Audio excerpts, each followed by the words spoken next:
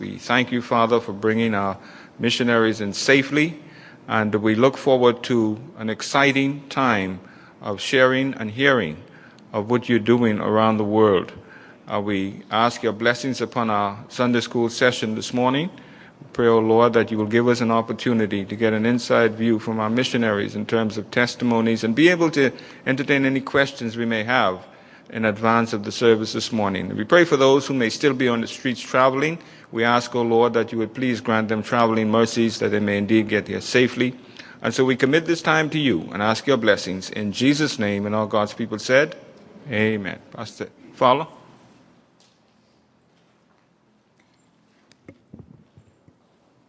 Good morning, colleagues. Colleagues and brothers and sisters, so that we do maximize the limited amount of time that we have this morning, I want to introduce to you our missionary for this morning and for this week, who will be sharing with us for most of the week of this conference. And if you're familiar with a toothache, this one is your chin ache. So we'd like to welcome Ooi Chin Aik, who was with us in 2008. And what a blessing he's been to us then, who is working in the ministries of Asia Pacific and ministering there where those persons may not have had regular, stable Christian churches to share the gospel. But as an evangelist, Ooi Chin Aik has been in the forefront of that vanguard in this Pacific. Would you please welcome him at this time as he come and share with us what God is doing in his life? Well, thank you very much. To say that I'm excited to be here is an understatement. All right, and Bahamians are always very warm people.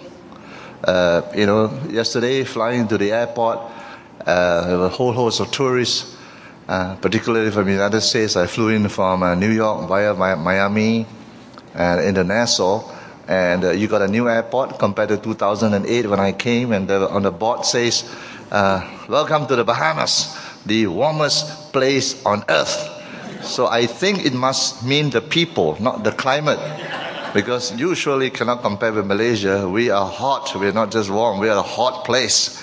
You sweat and it's humid. Well, it's good to be here amongst warm people of the Lord.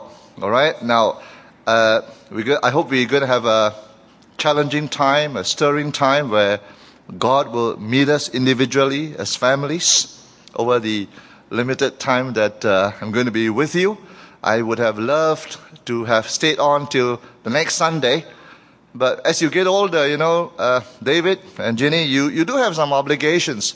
Two of my hometown best friends, each only has a daughter, and the daughter is getting married.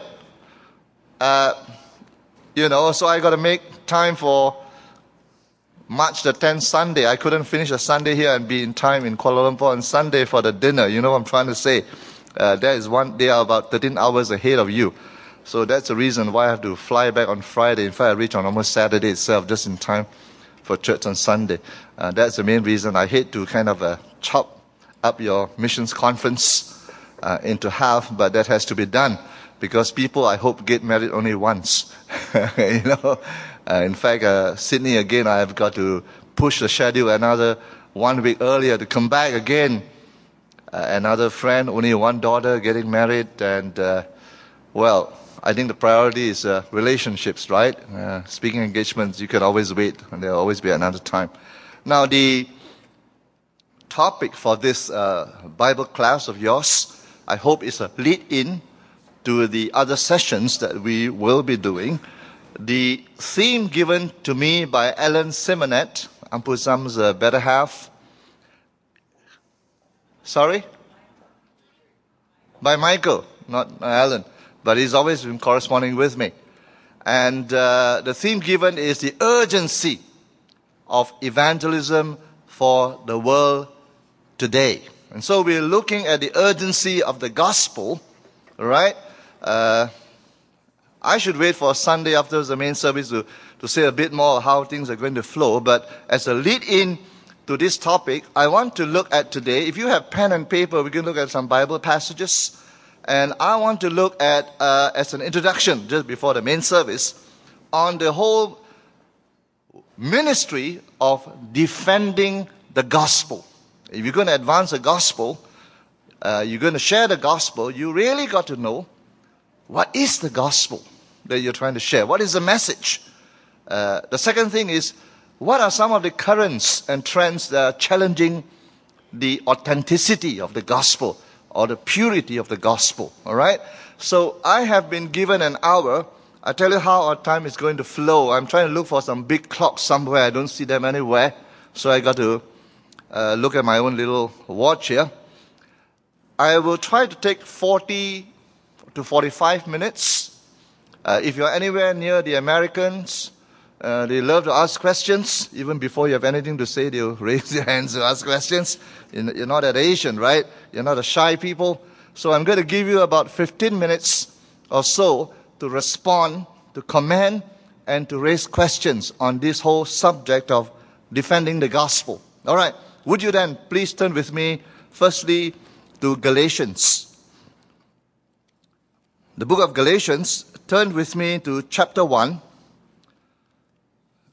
One of the hard-hitting letters of the Apostle Paul as he wrote to the church in Galatia, because the gospel is under attack.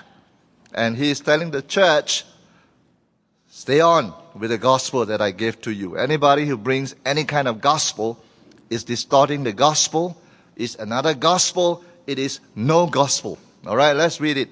Galatians chapter 1, verses 6 to 11. Paul writing to the church in Galatia. Now, you need to understand that the background of this letter is that legalistic Judaizers, those who held on to legalistic Judaism, has infiltrated the church in Galatia, and they're telling the believers, it's not enough for you to be saved by grace alone, because the gospel that Paul preached is a gospel of free grace. And you don't add any more thing to it to get saved. And they're telling the church, you cannot be a Christian just by believing that alone. You got to get circumcised. If you're not circumcised, you're not really the people of God. You're not really receiving the good news. So Paul writes, all right, to contend for the gospel. Look at verse 6 of Galatians chapter 1, verses 6 to 11, for those of you who are coming in. I am astonished that you're so quickly, look at the strong words he used, deserting the one who called you by the grace of Christ. Look at the word grace there. And are turning to a different gospel. So could you underline the word different gospel? In other words, the legalistic Judaizers are preaching a different gospel from that which the Apostle Paul preached. And Paul says this different gospel, which is really no gospel. So any different gospel other than the apostolic gospel, to be more specific, other than the Pauline gospel, is a different gospel and no gospel. All right? Evidently some people are throwing you into confusion. So these are words you need to take note of. Different gospel, no gospel, confusion. The church seems to be confused and trying to pervert the gospel. Look at all the strong words the Apostle Paul uses. Different gospel, no gospel, confusion, perversion of the pure gospel. But even, this is strong stuff. Twice in these few verses, the Apostle Paul called upon a curse. Now, no other parts in the epistle that he wrote, he calls upon a curse to such people. All right? The Greek word for it, those of you interested, is anathema esto. Let him be accursed. So he says now, even if we, any of the apostolic band, all right, or the apostolic circle, or an angel from heaven, should preach a gospel other than the one we preach to you, let him be eternally condemned. Are they strong words? Very strong words. Paul is invoking a curse for people. As I think about angel giving another gospel, by the way, most of you are not so familiar, but when you think about Islam, the whole thing about Islam is also a revealed religion. Their prophet says that he received it from angel Gabriel. You know, it's a literal transcript from heaven, And he is simply reciting what he received from the angel. So you see the relevance of Paul's words here. Even if an angel were to give you something different than that which we give you, let that angel be accursed. Of course, it's not true that angel Gabriel gave him this stuff. All right, we won't go more into that. But twice in these few verses, Paul calls upon a curse. Again, verse 9. As we have already said, so now I say it again, if anybody is preaching to you a gospel other than what you accepted, that you originally received, let him be eternally condemned. So twice a curse was called upon people who preach a different gospel, a perversion of the gospel that is confusing the church. Now verse 10. Now Paul says, all right, the origin of his gospel now, the origin of Paul's gospel. Now, am I trying to win the approval of man or of God? Am I trying to please man? If I was still trying to please man, I would not be a servant of God. All right, verse 11 now, the origin of Paul's gospel. I want you to know, brothers, that the gospel I preach is not something that man made up. Listen, most of the non-revealed religions in the world, faiths in the world, are man-made up. Whether it's Confucianism, whether it's Shintoism, whether it's Buddhism, whether it's Taoism, all the different isms. You go to the West, you can talk about humanism, you can talk about secularism. All kinds of gospels are being peddled around. But they are what? Man-made gospels. They are not sent down. Paul says, I did not receive it from any man, nor was I taught it. No man teach me that gospel. What did he say? Rather, I received it, that gospel, what? By revelation from Jesus Christ. Now this harks back, by the way, to Paul's Damascus experience. You remember he was a furious persecutor of the church. In fact, he was on the way on the Damascus road trying to get more Christians and put them behind bars. You know, because if you look again in Galatians, he talks about himself advancing in Judaism way beyond his own age. For verse 13, for you have heard of my previous way of life in Judaism. What was his previous way of life before Paul became a Christian? How intensely I persecuted the church of God and tried even to destroy the church. It's amazing. He is a very committed Judaizer. I was advancing in Judaism beyond many Jews of my own age and was extremely zealous for the tradition of my fathers. Now you can read on. But Paul goes back to the Damascus road experience where the Lord Jesus Christ, the risen Lord, appeared to him. You remember the story? Saul, Saul, why are you persecuting me? You know, so it's interesting how the Lord identifies himself with the church. That when the church is persecuted, Christ himself feels the pain and the persecution. All right? Okay.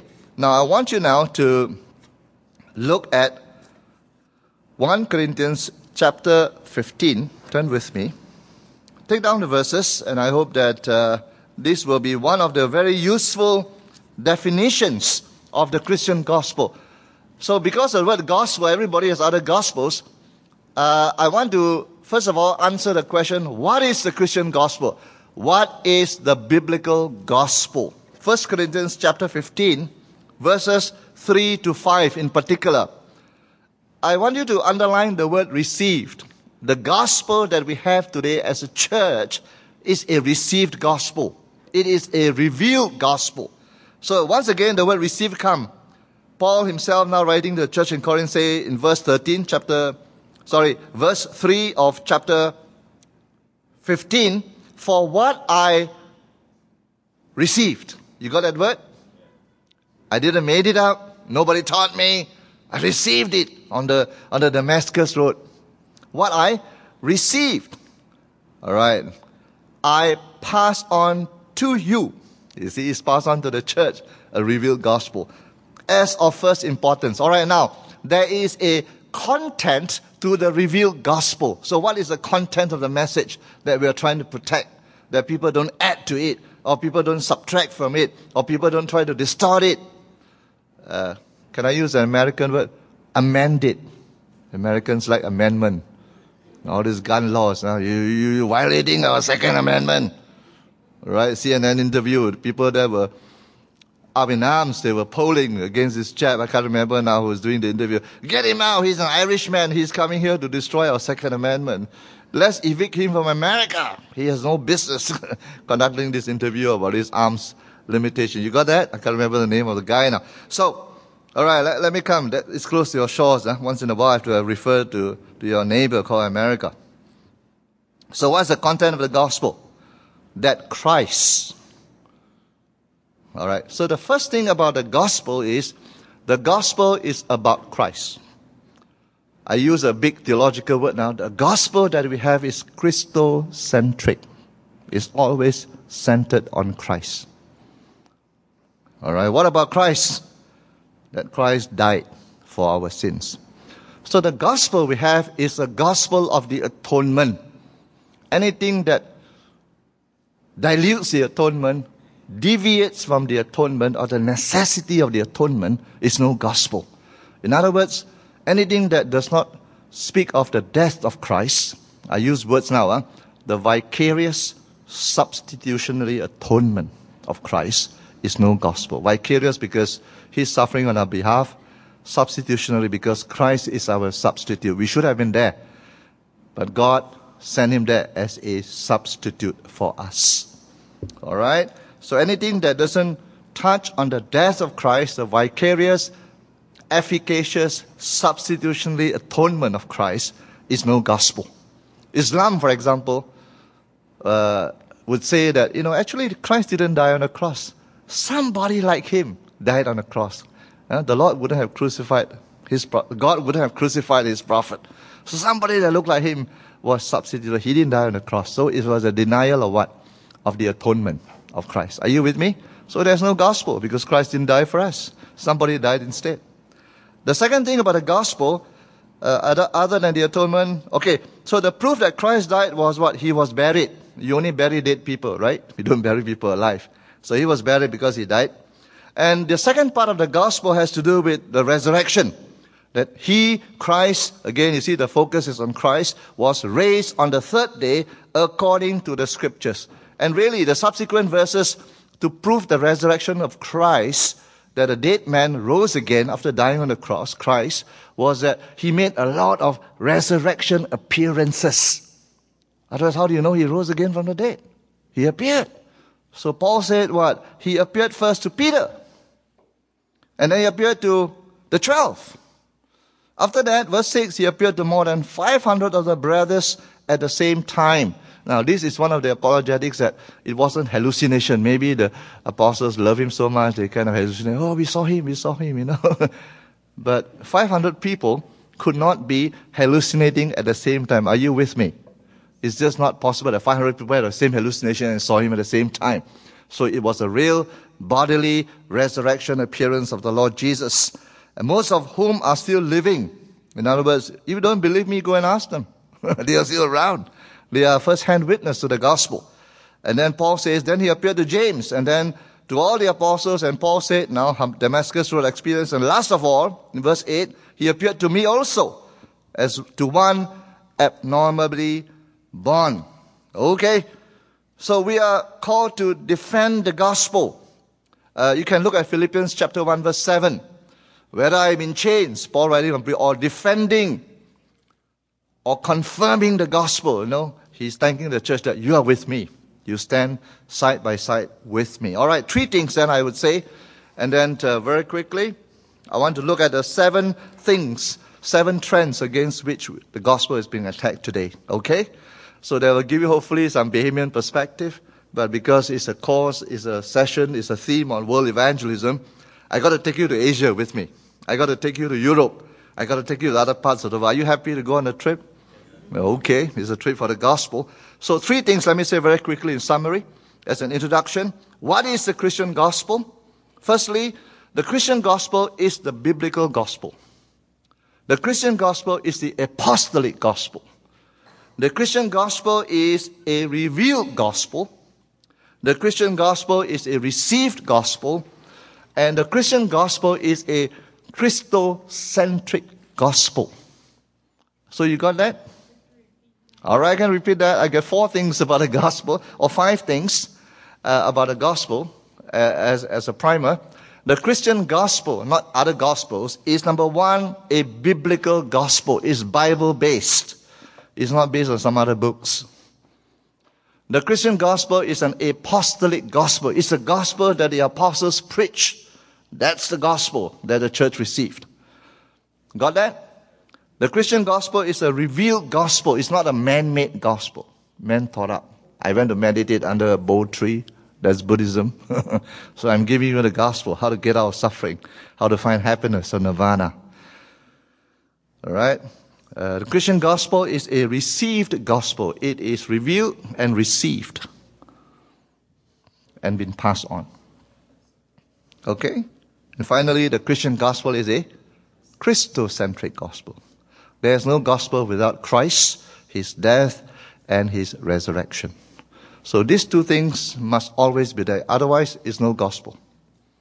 So, different gospels are no gospel, and let that person, according to scriptures, let even the angel who tried to do something different be accursed.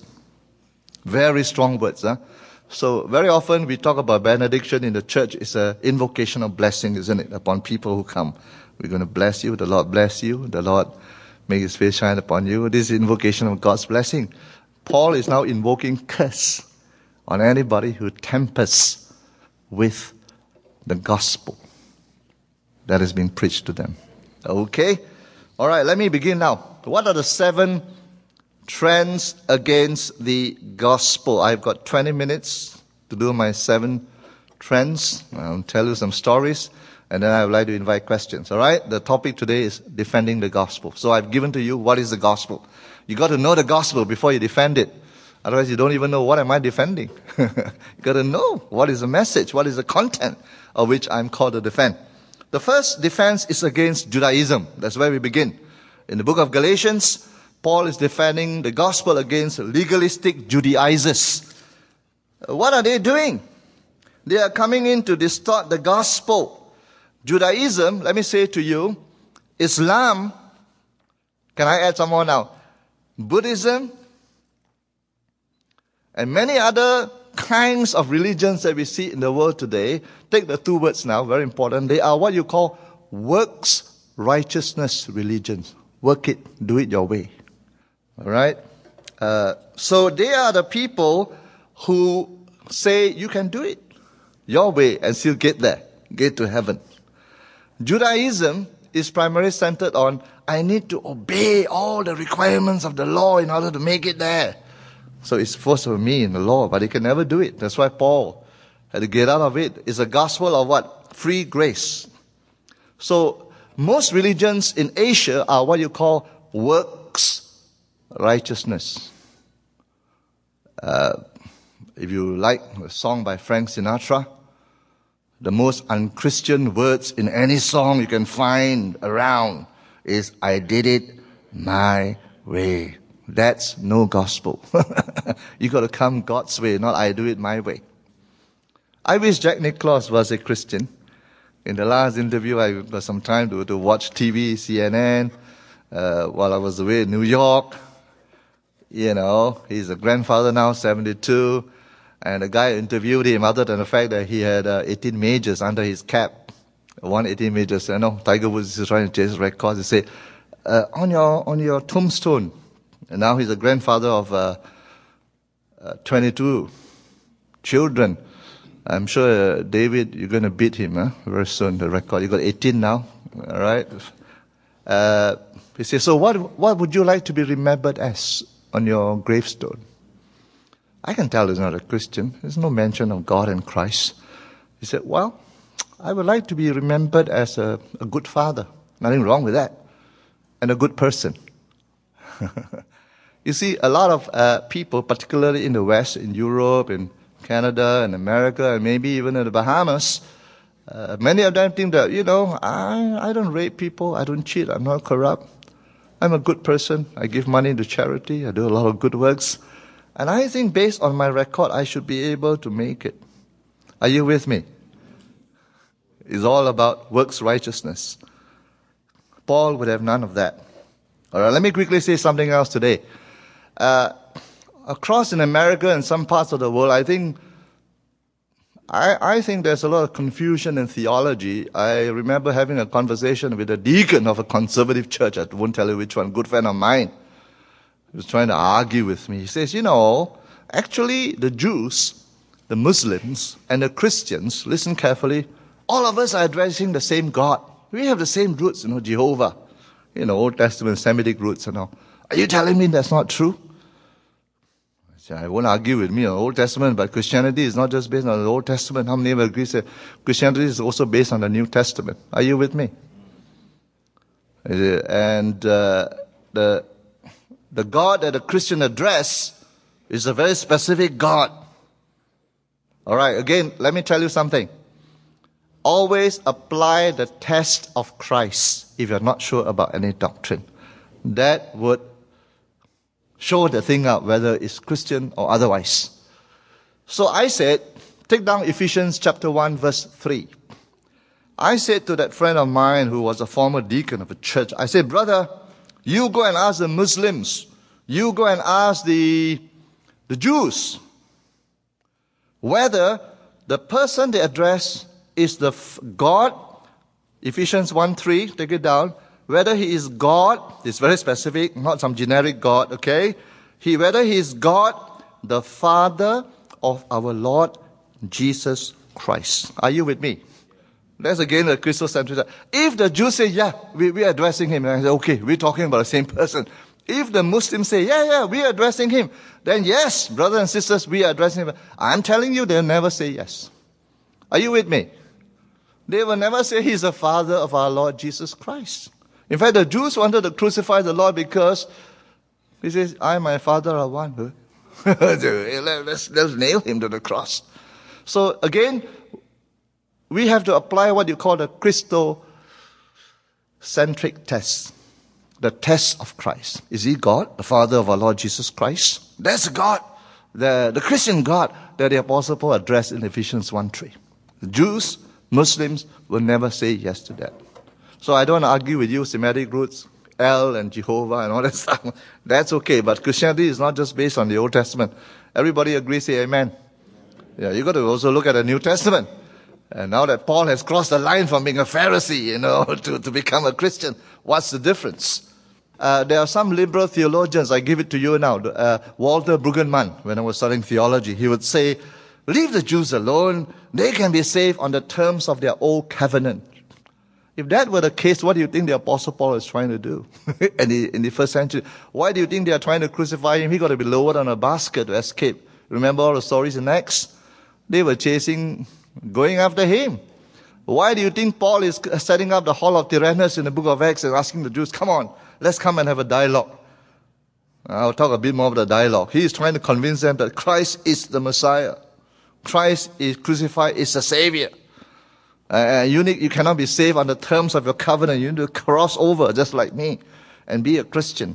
Are you with me? So Jews cannot be saved on the terms of the old covenant. There is a movement within the liberal wings of the church that say, leave them alone. The terms of the old covenant is good enough to get them there. If that's the case, what do you think Paul is doing all this while? Going to the Jewish synagogues and giving them the gospel. Are you with me? Okay, let me move on. So, all right. Second thing, the defense is against liberalism. You know all that. Some of our mainline churches, unfortunately, I can't trace up to when, but liberalism had its origin in what J.I. Packer, my professor, would say in the demon king of theology. It started during the time of the Enlightenment, the enthronement of reason, the age of reason, and this chap called Friedrich Schleiermacher. Don't worry about his spelling, it's a funny spelling. I don't have a board to, but Friedrich Schleiermacher, he wrote trying to accommodate a Christian faith to the people who enthroned the age of enlightenment and reason, and addressed to the cultured despisers of our time. Because they despise the Christian faith, is a review faith, they don't believe in miracles. So we got to explain it away somehow. Jesus walked on water, not really walk on water, he appeared to be walking on water, trying to explain away miracles and all that kind of stuff. But liberalism, let me give it to you in a nutshell, it's no gospel, the liberal gospel, because it is a social gospel. You can get saved just by becoming a social do-gooder. That's all. Just love people, follow the moral teachings of Christ, do good, and you get there. Are you with me? Again, there's no mention of the need for repentance, the need for forgiveness of sins. Are you with me? The need for sins to be washed away. You don't need all that. Just be a good guy. What did Christ teach? Just follow him and you get there. Okay? Now, before I forget, I got a lot of stories because I went to New York. I had breakfast. I had lunch just before I left with a pastor of the Christian Missionary Alliance Church. You may have heard of it. It's the largest Chinese church, CMA church in Queen Harold in Flushing. It's about 1,400. They just bought over a Jewish synagogue, spent over $3 million renovating it. I had lunch with a pastor, a good friend of mine. And he said, I've attended about 4 to 5 national prayer breakfasts. You know that one in America. They have, the president is there, Congress people are there, Christians are there.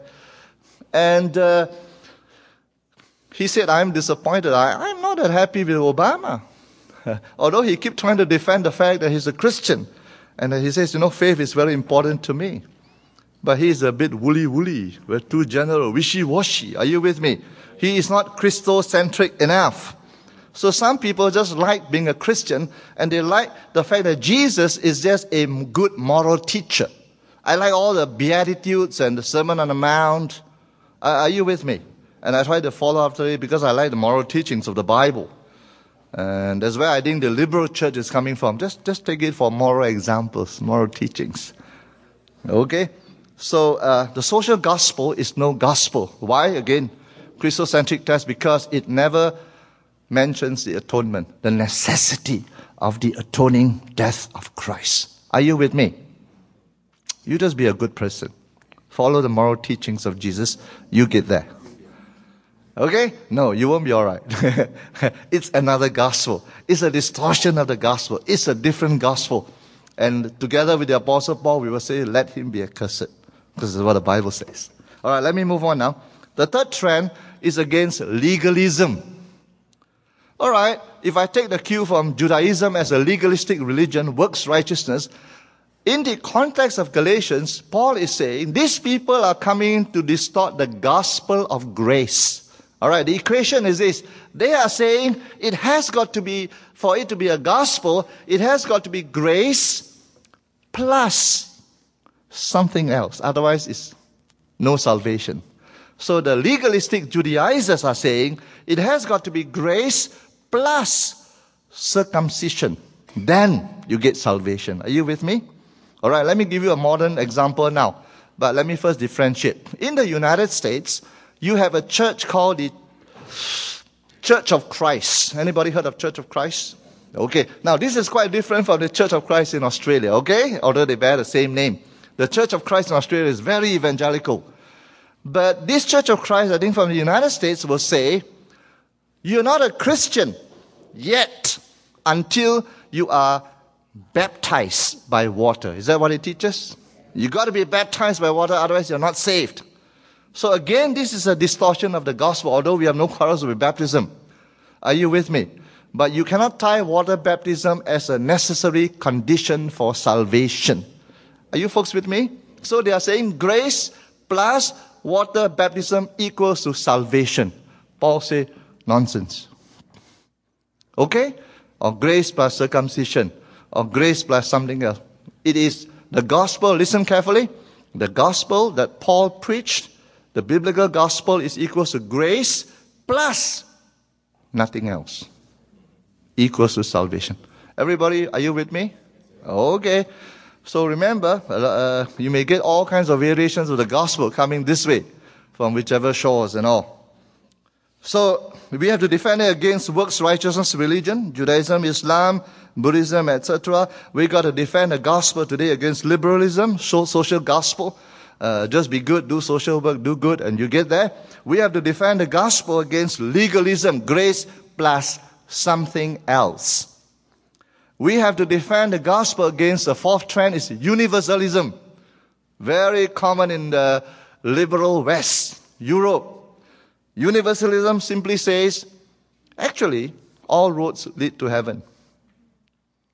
There's some intrinsic good and revelation in everybody. You just follow the little candlelight inside you.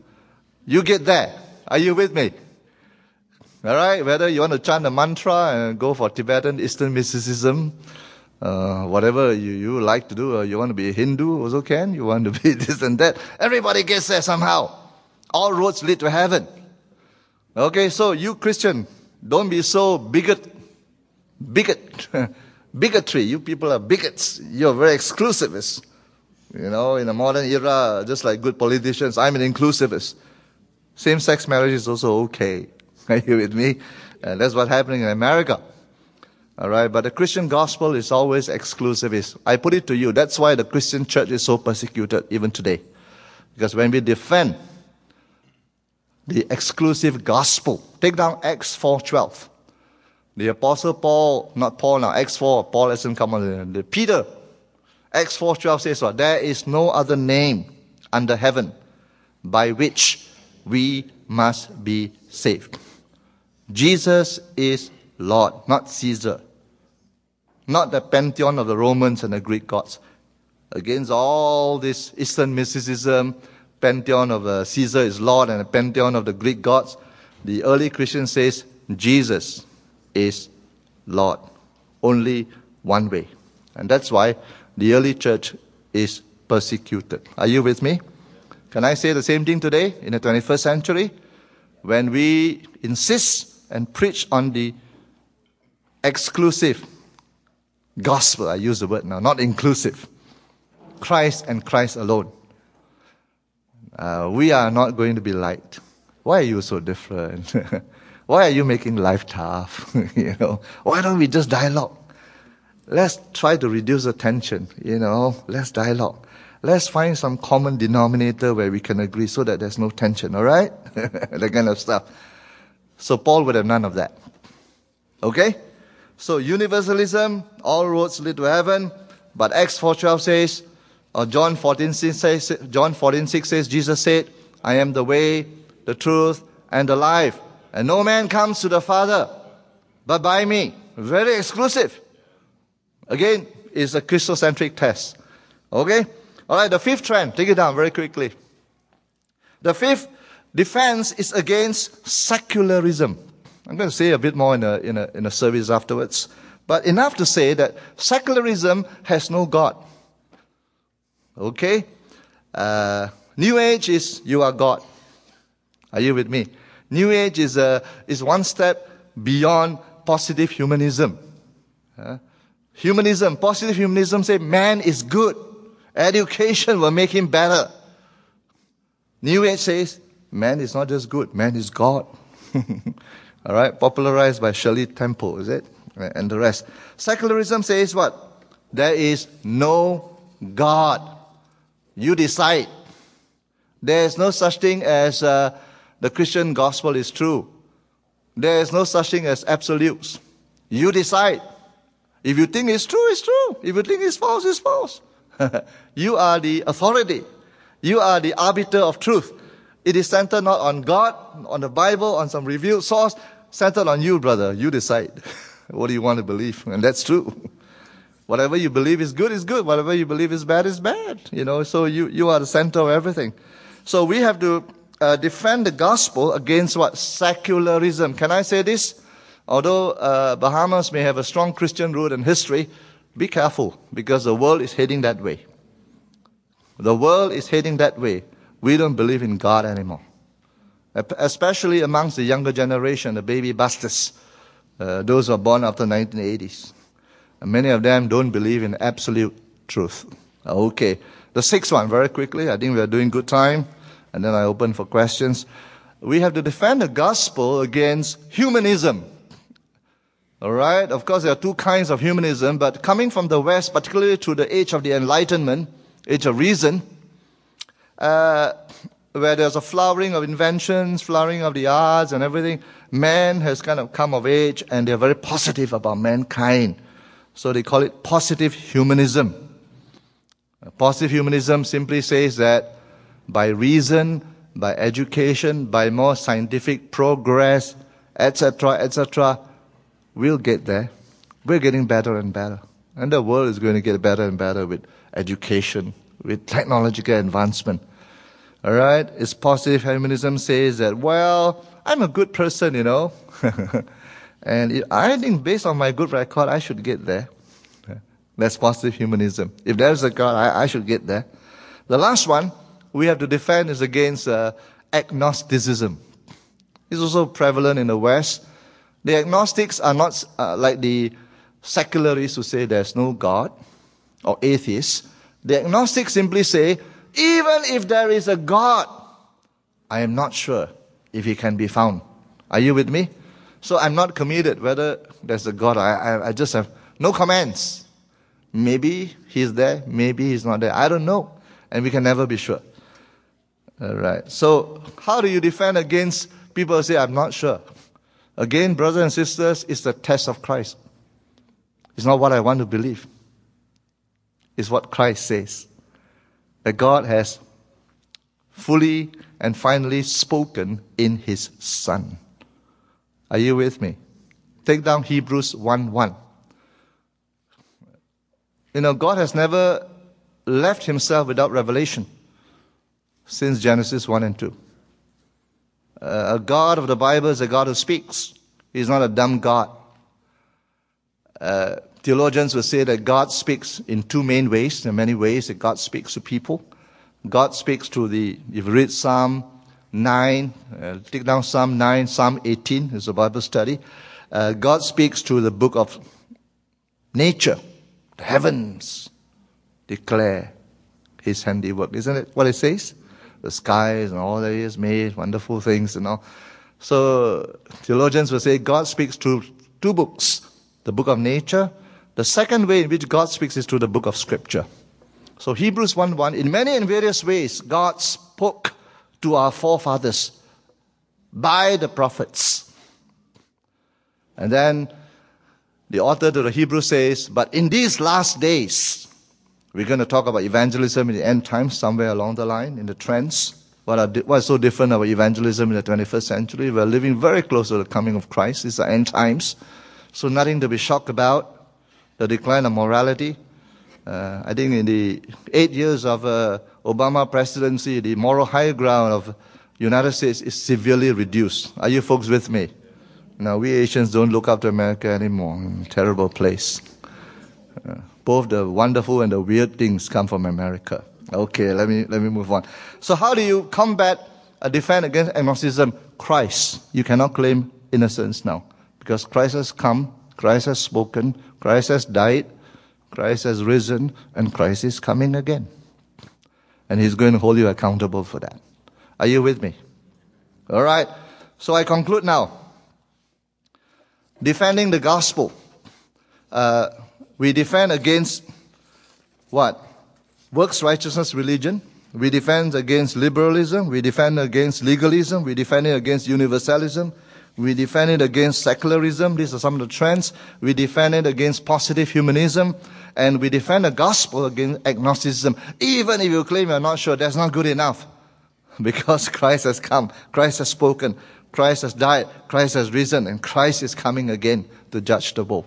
So we defend it to the test of Christ. Okay, if you're not sure, always apply the test of Christ. Is it a cult? Is it a deviation from the gospel? The test of Christ. All right, final word about the word defense, and then open for about 10 minutes of questions. When we talk about the word defending, sometimes in the modern century in which we live in, it seems very fashionable that people of different faiths is going to come to the Bahamas. Okay, you may be a Christian country, but we are Muslims, we are here. We are Buddhists. We are communists. I see that the Republic of China is here now. You got an embassy. It wasn't there, I think, when I came in 2008. I don't remember seeing it anyway. And they say, why don't we come and dialogue? It's creating too much tension because you people are bigots, You're making exclusive claims. Can we find some ways to agree to disagree and live happily ever after, Don't preach a gospel to us. Let's dialogue. All right? Let me just say that Christian dialogue is not the way some liberal Christians go into it. Let's pray, and everybody can address God, whichever name you want to call him. You just pray. By the way, talking about the National Prayer Breakfast, this friend of mine, the pastor who's been to 4 or 5 National Prayer Breakfasts in America, about 3,000 people are there, holding in a hotel. And he tells me, one of these chap, apparently Christian, maybe a liberal guy, could be a congressman, anything, open in prayer. And his opening prayer was this: listen, God, whoever you are. After praying, we pray this in your name. And that pastor said, I couldn't say amen to that prayer. He doesn't know who he's addressing. And he didn't use in the name of Jesus. So what's in your name? Whoever you are. I don't know your name, but whoever you are. Is this nebulous thing? And again, it fails what you call the Christocentric test. Are you with me? So dialogue, finally.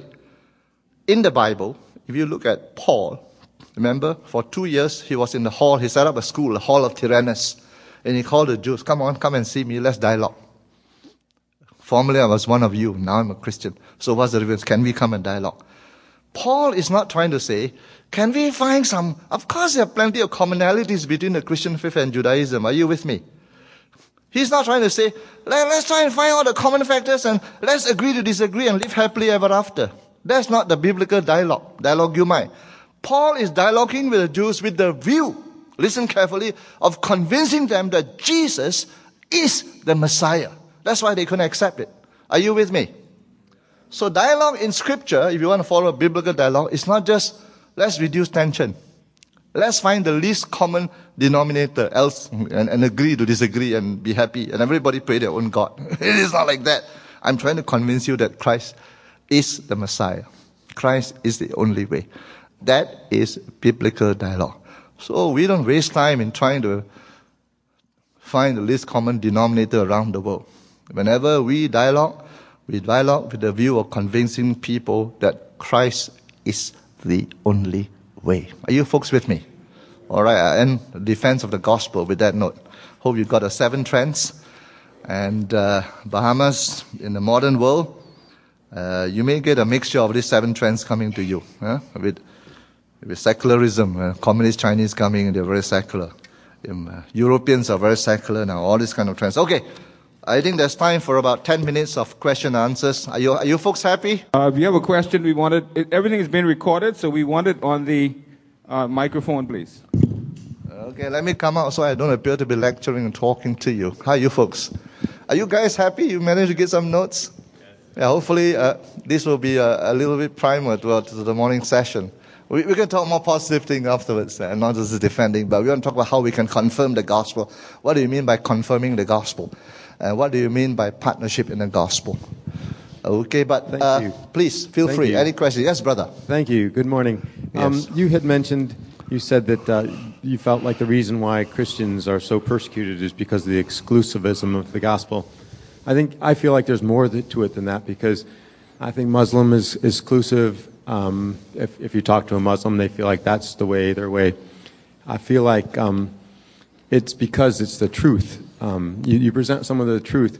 In other words, if I went and believed that the tooth fairy brought me to heaven, I wouldn't probably be persecuted. But the persecution, I think, comes from more that Jesus is the only way and the truth. And I would say it's primarily because of that. And the Lord would say that, no servant is greater than his master. If they persecute me on account of me, people are not persecuting us because of who we are. Mm-hmm. It's because we don't budge on Christ. It's on account of Christ that we bear his name, we bear the testimony, we bear the exclusive good news that they hated us because they hated him. That's what the Lord said. Amen. So I think it's in our relationship to Christ, in our defense of the gospel of Christ, it's in that kind of root that we get persecuted. Okay? We are called bigots anyway. We are exclusivists. And the modern world doesn't like exclusivists. Are you with me? Well, why are you so special? Come on, come down. Let's all be level, level the whole thing. Thank you, brother. That's a good question. But I would say you may be right, the truth, but that's a primary reason, because of our identification with Christ. And since they persecute him, they will persecute us. It's on that note that we receive the persecution. If you let go of the exclusive gospel, you'll be buddy-buddy to everybody. No problems, Just like Obama, no problems. Okay, good question. Good comment there, brother. Somebody else. Yes, brother. Here's one here. And we can take a couple more questions. In addition to what you said, I believe that everything is relative. Tolerance and discrimination, those three prongs are being used right now to try to interwoven and compromise on our values. Yes. In Australia today, even in the church pulpit, if you say something derogatory about Islam and a Muslim happens to attend the service, he could sue you in court. Are you with me? Right. Even in the context of Christian preaching in the church, you're hurting my sentiments. You're hurting my feelings. And I'm going to sue you. So this may be coming to Bahamas. Are you with me? So I'm trying to tell you the heat is going to be turned on and on. It's going to get hot, not warm, in Bahamas. If you're going to be a good Christian defending the gospel of Christ. So get ready for it. Don't be surprised what's coming to your laws. Yes, brother. We live in a society where compromise is a good word and uncompromised is a bad word. And what you say is right. Our dialogue is not to compromise or negotiate, it's to minister. How do you deal with that as a missionary and trying to reach out to people where I said in 2013, compromise is a good word, uncompromised is a bad word. How do you deal with that in your work as a missionary? Well, I would deal with that by first principles. How did the early church and the apostles deal with that? Are you with me? So in one sense, the early church, there were so few people. They had to deal with the might of Rome that said that Caesar is Lord. They had to deal with the plurality of religions, Eastern mysticism, the pantheon of Greek gods. They are all there. The Jews with the works righteousness religion, pantheon of Greek gods. Caesar is Lord. And the early church, they were persecuted because of their exclusive message. Only Jesus is Lord. Hey, we don't accept that. So in the modern century, it's the same. We cannot compromise on the uniqueness, on the finality of Christ. Are you with me? There's no other way under heaven by which we must be saved. I want to stress again and again, the heat will be turned on. So get ready. It's going to get hot, not just warm, over here in time to come. And I want to warn against a kind of dialogue that try to reduce persecution and pressure because you're not holding on to him. Let's try to not be too different. Let's subtract a little here and there. Yes, brother. And then how do we answer Paul saying he's becoming all things to all men, of course, to win them, but the process of becoming all things to all men. So the apostolic principle, a missionary principle of becoming all things to all men is not compromising the message of the gospel. So one illustration was, let me try to recall the Acts of the Apostles, where I think on one occasion he had somebody circumcised. On another occasion he did not insist on that. Okay, of course for Paul, circumcision is of no value. He says that in Romans. So whether you do it or don't do it, it doesn't subtract from the gospel or add to the gospel. But sometimes, just to ease the conscience of the Jews, certain things are done, and that's all. So it's a principle of, if I do it or don't do it, I'm no better off. But if it's going to preserve goodwill, just like when today, let's say I'm a Chinese, I like blood. I like to eat, I don't drink blood, but I like to eat blood. Chicken blood. Ampusam, are you with me? Pig's blood. I've got always a Malaysian sister to testify to all that. Don't you agree that Chinese like to eat blood? Yeah, those boiled stuff. But if I'm going to meet in a predominantly Jewish Christian church, I may refrain from that. I want to be all things to all men. I don't want to insist on my right. Nothing wrong. It doesn't compromise the gospel because of the Jewish conscience. They are not used to people eating blood in front of them, and you don't enjoy it. It hurts their conscience. So it may affect table fellowship. Are you with me? So on that note, when it doesn't compromise the gospel, let me give you the principle. When the gospel is not compromised, I can be all things to all men. Okay? Are you with me? That's a good missionary principle. But if it compromises the gospel, I have to say, no, I cannot do that. So why do you think Paul was so angry with Peter? Because I think by his withdrawal from table fellowship, you are compromising the gospel of free grace. Don't you behave like that, Peter. Don't withdraw from table fellowship from the Gentiles, because you are distorting the gospel of free grace. You are hinting that you guys better be circumcised. You want to eat with us. No, hey, hello. This is a no. Are you with me? Okay. On that note, I think it should be one more question and then we can end. You guys are still in the mood for questions. One more. That's a very good question. So, be flexible so long as the gospel is not compromised. So in the case of circumcision, on one occasion he circumcised one chap, on the other occasion he said he didn't circumcise. So he knows that it doesn't save, no value, but just for goodwill, if you're happy, okay, we'll have him circumcised, but it doesn't affect anybody. Are you with me?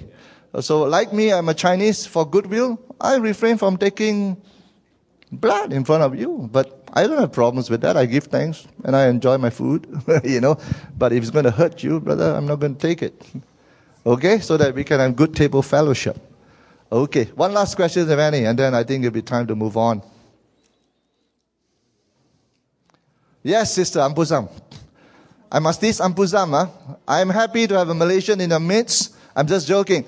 For all the meals that are not invited, I'm going to feel the word Ampusam. That's how I get fat. Okay, sorry, Sister.